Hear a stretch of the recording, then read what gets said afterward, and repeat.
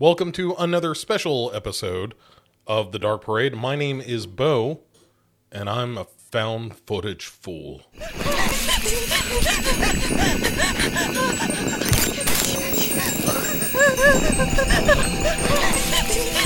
Tell me the camera thing isn't annoying. Yeah, it's annoying. Hey everybody, welcome back to Found Footage Fool. This time, a special episode. This is something that sprang forth from the chat and Discord at some point. And I blame Jason Gray in particular and exclusively for this. But somehow or another, we got on the subject of Slender Man stuff, and I don't even know how that happened. But I was saying, I need to take a tour of these Slender Man found footage movies. And what I learned is, and please correct me if I'm wrong, ladies and gentlemen, but I don't believe there are a ton out there, at least not as many as I thought. And a lot of it's web series. And, who has the time, right? So I've got 3 movies, 2 of which are found footage films. One strains that categorization, but we'll get to that. So let's start with what is, I think, considered the best of the bunch. So we'll start with the good stuff first this time, and that is a movie called Always Watching, a Marble Hornet story. And I'm going to display a little bit of ignorance because I never watched the Marble Hornet stuff on YouTube. I had heard about it, but it just wasn't one of those things that I invested time into, and I feel like I should because I think the movie is kind of interesting. But more than that, before we get into that, I think the whole phenomenon of Slender Man is interesting because it's sort of a crowdsourced monster. And for those of you who don't know, the Slender Man came from some kind of creepypasta challenge to manipulate a photo, just to make something scary. And so a guy made this Slender Man character, put the figure in the background of a black and white picture with a bunch of children in it. And then there was another picture that got doctored. And it was good enough. I mean, it's a good picture, and it's kind of a creepy idea, and it's vague enough that you can project onto it pretty much anything that you want. And it's genuinely unsettling. And as a result, because it is so vague, Slender Man becomes this thing that we can use as a cipher for whatever it is that we want to use it for. And it's up to these movies that we're going to discuss to sort of create the mythos around it. And because you're at ground zero of creating a monster, so you can kind of do anything with it. There are some vague notions about, well, it has something to do with children, and there is like the sense of, if you look at it, that kind of alerts it to your presence.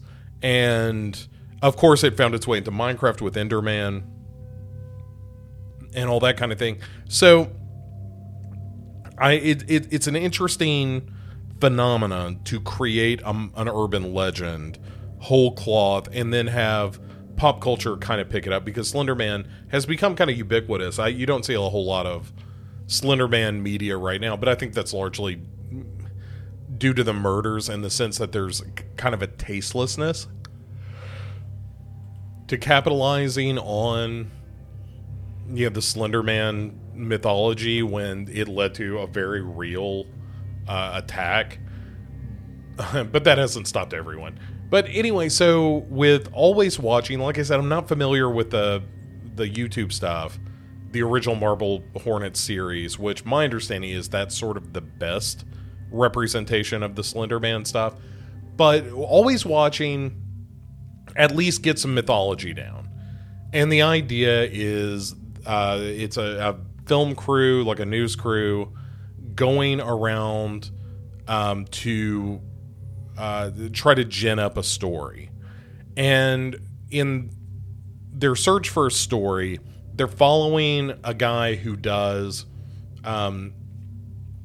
sort of recovery work for places that have been foreclosed, and knocks on the door, opens it up, and he kind of warns them like, a lot of times we go into these places, they're really run down, and it's just a dump. But one of the houses they go into that's being foreclosed upon is this really, really nice house that's still furnished, and there's dust over everything, but there's like food laid out on the table, and it almost has that Roanoke, Croatoan kind of vibe to it. And it's like, well, what happened here? And so they start to dig into it and find some home videotapes. And as they dig through the tapes, they realize that this figure is appearing, the Slender Man figure, this, slim, tall, besuited figure that has no face. And that it's spooky because the editing goes all jittery and snowy when you start to focus on Slender Man. And there's a mark that appears on people that resembles something like the symbol of the zodiac almost, only it's kind of tilted, but it's like an X with a circle surrounding the center of the X. And when that happens, it means you have been targeted by the Slender Man, who apparently also has some possession powers and can make you go crazy and do shit you didn't want to do, including murder families and whatnot. And so, that is essentially it. It doesn't totally define what Slender Man is, where he comes from, what he wants. It's just, hey, here's this strange figure, and keeps it suitably vague, as befitting the source material. And so when it comes to this kind of movie, however, we are not just reviewing a movie, we're applying some science here, and nothing says science like Slender Man. That's the shirt I'm wearing right now. Nothing says science like Slender Man. And we want to apply this criteria to this movie and see if it's a good found footage movie in addition to being a good Slender Man movie. And I would argue it's a pretty okay Slender Man movie. It doesn't really take any chances, but maybe you don't need it to. And maybe at the time that it was produced, it was a little more cutting edge or a little more defining as a film. But when I watched it the other day, it was just like, oh, okay, this has got some better than average acting and whatnot, but let's get into this. So, number one, is there a good reason to keep the camera on? And that's where the movie does a fine job, because this is all about, a camera crew looking for a story, and the story kind of finds them. And so as they're filming this stuff, they're discovering, more and more about the Slender Man and about what he can do, and there's weird time law stuff. But yeah, I mean, regardless, there's a pretty good reason to have the camera running all the time. And also, there's an added bit of, you can only see the Slender Man through the camera. So that's an even bigger reason to keep the camera on, right? So all of that stuff works pretty well. And then you get into characters. And the characters are kind of fine. When it starts, there's almost this love triangle going on between the characters of Sarah and Milo, and Charlie, and Milo's kind of the cameraman. Charlie is the new, hotshot guy that's trying to get this story on the air, and Sarah is the reporter, played by Alexandra Breckenridge, who is probably best known from being in like Walking Dead and American Horror Story and stuff like that. So she is sort of the object of everyone's affection in the movie, up to and until things really start to go south, as they realize, like, they're all targeted by this Slender Man figure called the Operator, interestingly enough. in this movie. And I've heard, I think The Rake was one I heard, the Operator, of course, and yeah, a couple of different references, not just Slender Man, but different ways to refer to this character. And so keeping the camera on is fine. The characters, I think, are interesting enough. It starts better than it ends, because at a certain point it just descends into horror movie tropes, and it stops being about these characters and they're just, struggling to survive and whatnot. Although you do get a nice turn from the Milo character, the camera operator, who at a certain point realizes, like, oh, we're kind of fucked, so I'm going to try to do this thing that's going to save our life, and maybe that will work, maybe it won't. But regardless, he at least makes an attempt. So I do like that part of it.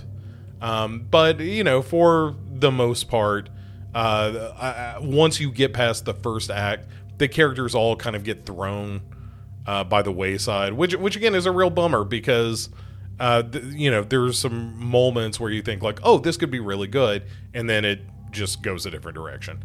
Then we get to authenticity. Within the context of this film, is there a sense of believability? Can we buy that this is actually happening? And I'm going to say that yes, mostly yes. This is, it has enough, lore that it's presenting to be interesting without ever getting completely wrapped up in said lore. And, it doesn't go up its own ass about that, which is good news. And yeah, I think for the most part it works. Once you get, like, I think the whole thing with the camera going wonky every time the Slender Man's around, I've always felt like that's kind of a cheat. But what are you gonna do, right? Like, that's just that's part of the lore of the Slender Man now. It's gonna happen in this movie. It happens in the next movie. So what are you gonna do? You can't change what the Slender Man is according to the mythos set forth in the current day. But I think for the most part it has an internal logic, and it mostly works.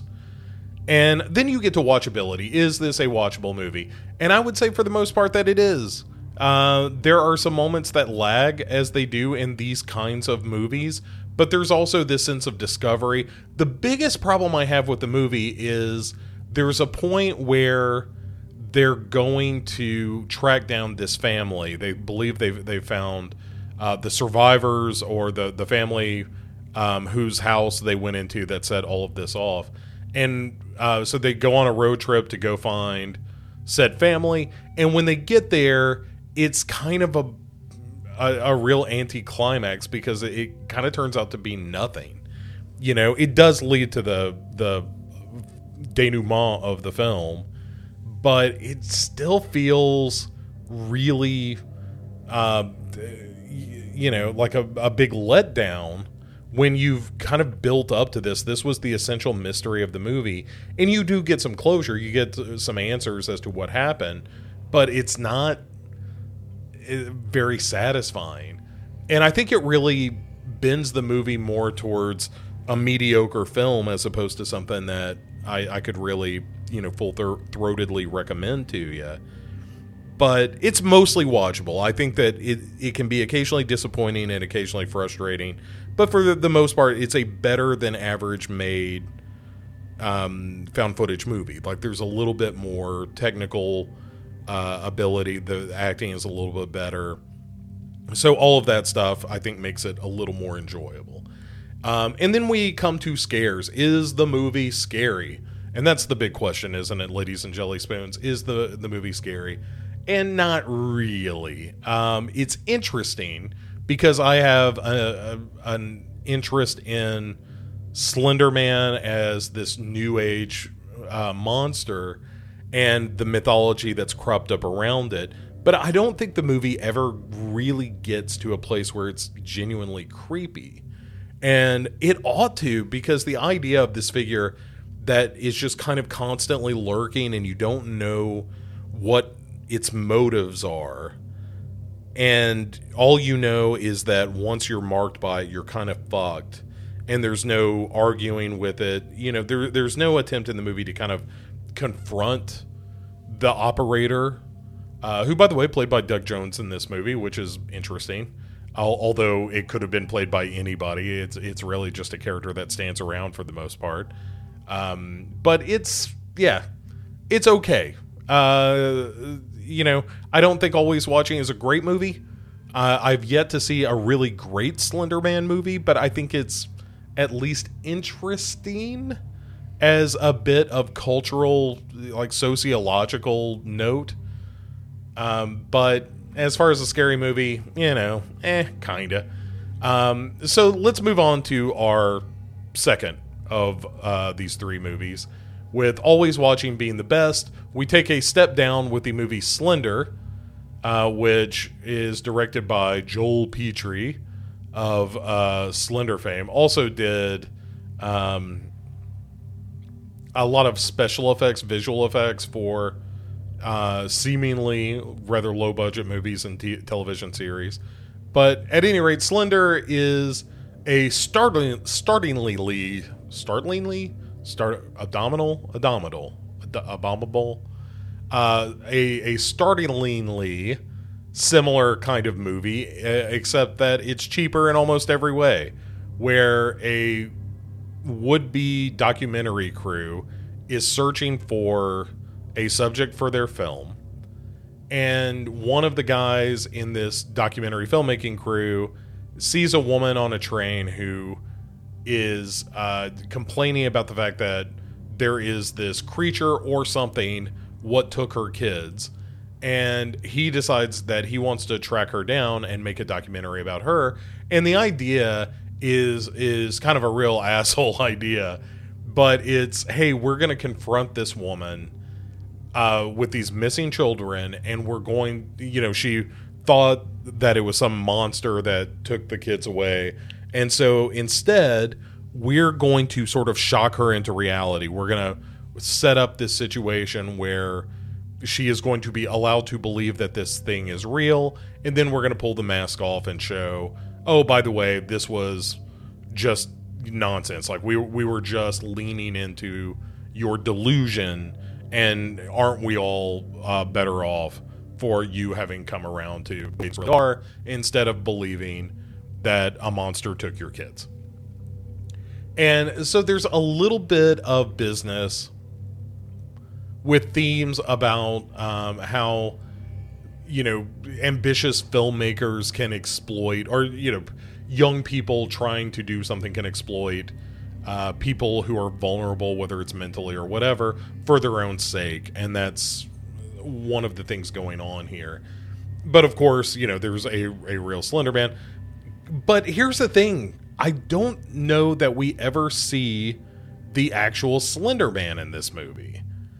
And there's a fake one, and then there's some stuff that happens off camera.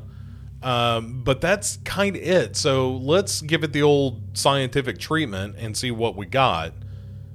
Keeping the camera on. Can we justify keeping the camera on? And that is a big old fat yes. The idea that they are a documentary crew, it makes this all work. I think all of that is fine. And it, you know, is it great all the time in terms of consistently giving us good reasons? Like, it starts off in a way that I kind of liked, where the cameraman is in a bar and getting thrown out because he's recording one of the other patrons, and which sort of sets the stage for him being a dick who likes to film in places that perhaps you shouldn't. And but at a certain point also, the fact that we're just shooting on, you know, cheap handheld stuff, it only goes so far. And I know that this is more about keeping the camera on, but I'm also going to bend this into, you know, sometimes the video looks cheap and sometimes that's okay. But maybe it's just coming off the heels of Always Watching, which looks pretty good for a found footage movie, and this looked just so cheap. It was real headache inducing. And then you talk about the characters. Like I said, most of the characters in this are real dicks and unpleasant to watch and be around. The closest you get is the guy working as a bartender. I think his name is Dan. And Dan at least has a bit of a conscience and is like, I don't think we should be doing this, but ultimately goes along with it. So kind of, you're talking out both sides of your mouth. And so there's no one to really root for other than this poor woman who's lost her kids, who's only in the movie for, 5-10 minutes. And is not a primary character. She's, just around the edges of the film. So the characters are generally unlikable and generally pretty bad.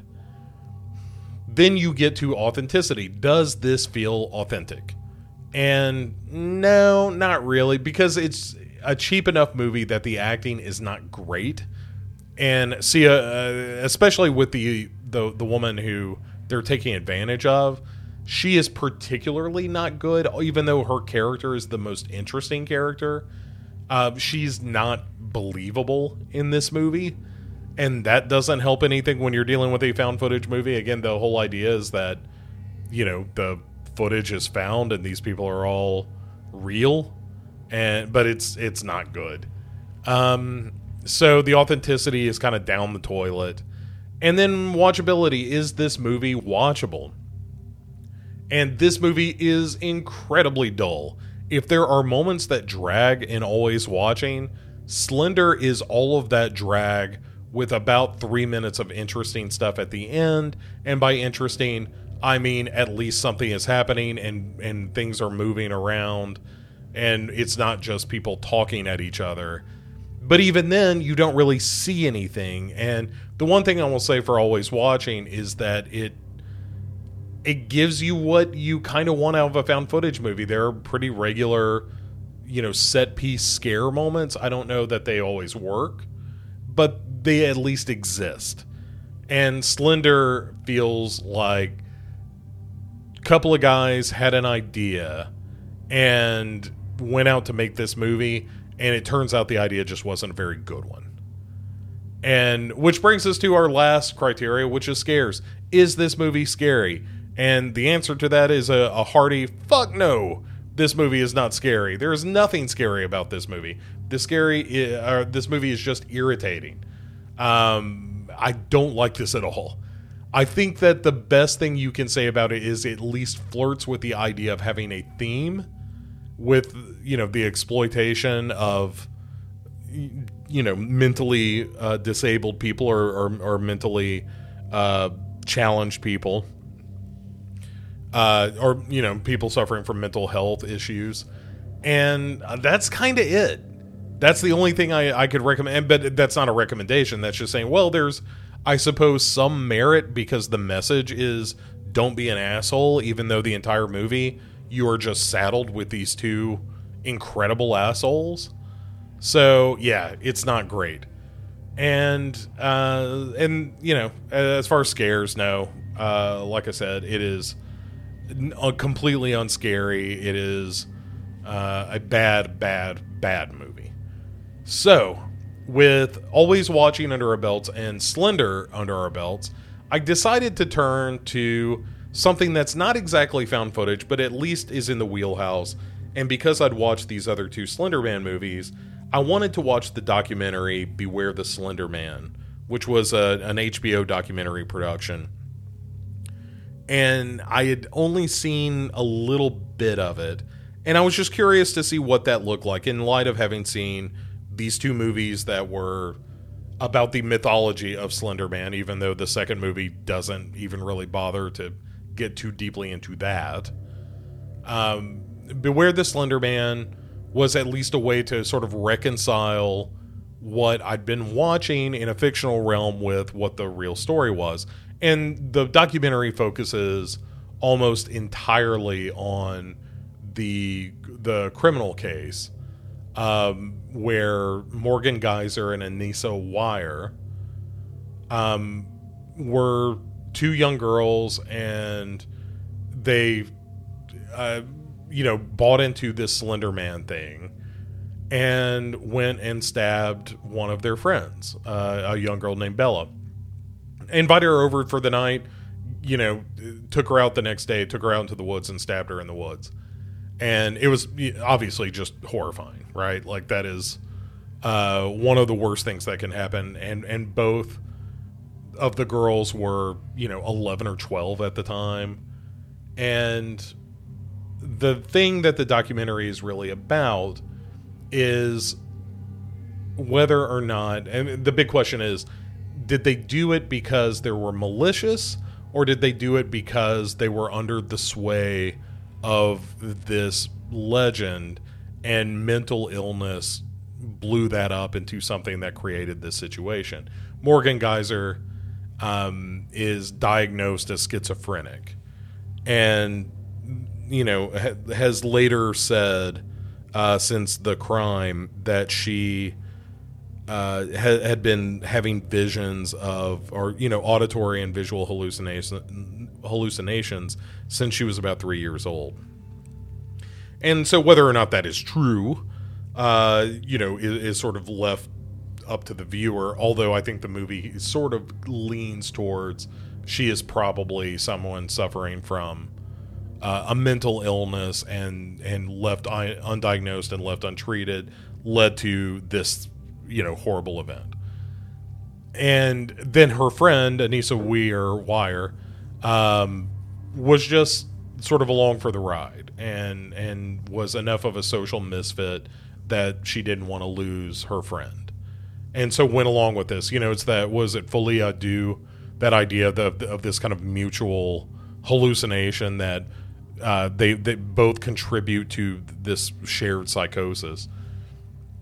And so that being the premise of the documentary, what I will say about it is terribly unfocused, and it makes a whole lot of points and makes a whole lot of nods towards here is what the real problem is, kind of thing, without ever landing on any firm ground with any of it. Like, there's the suggestion that the problem is children being exposed to the internet at too young an age, and there's a recurring sub-story going on with one of the fathers of one of the girls who committed the crime, saying, hey, my other child, a young boy, is being given an iPad, and if it were left up to me, we would not have an iPad in this house, because that was one of the things that contributed to this horrible thing that happened.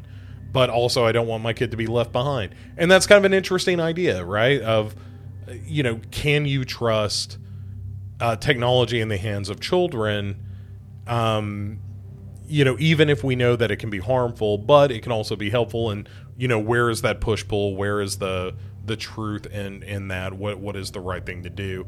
It's something I struggle with as well in a classroom, where I have a lot of students who, I don't allow them to use their phones, but they still have their laptops. And even though they're school laptops and there are certain things they can't do, they can still, play fucking Fortnite and shit. So,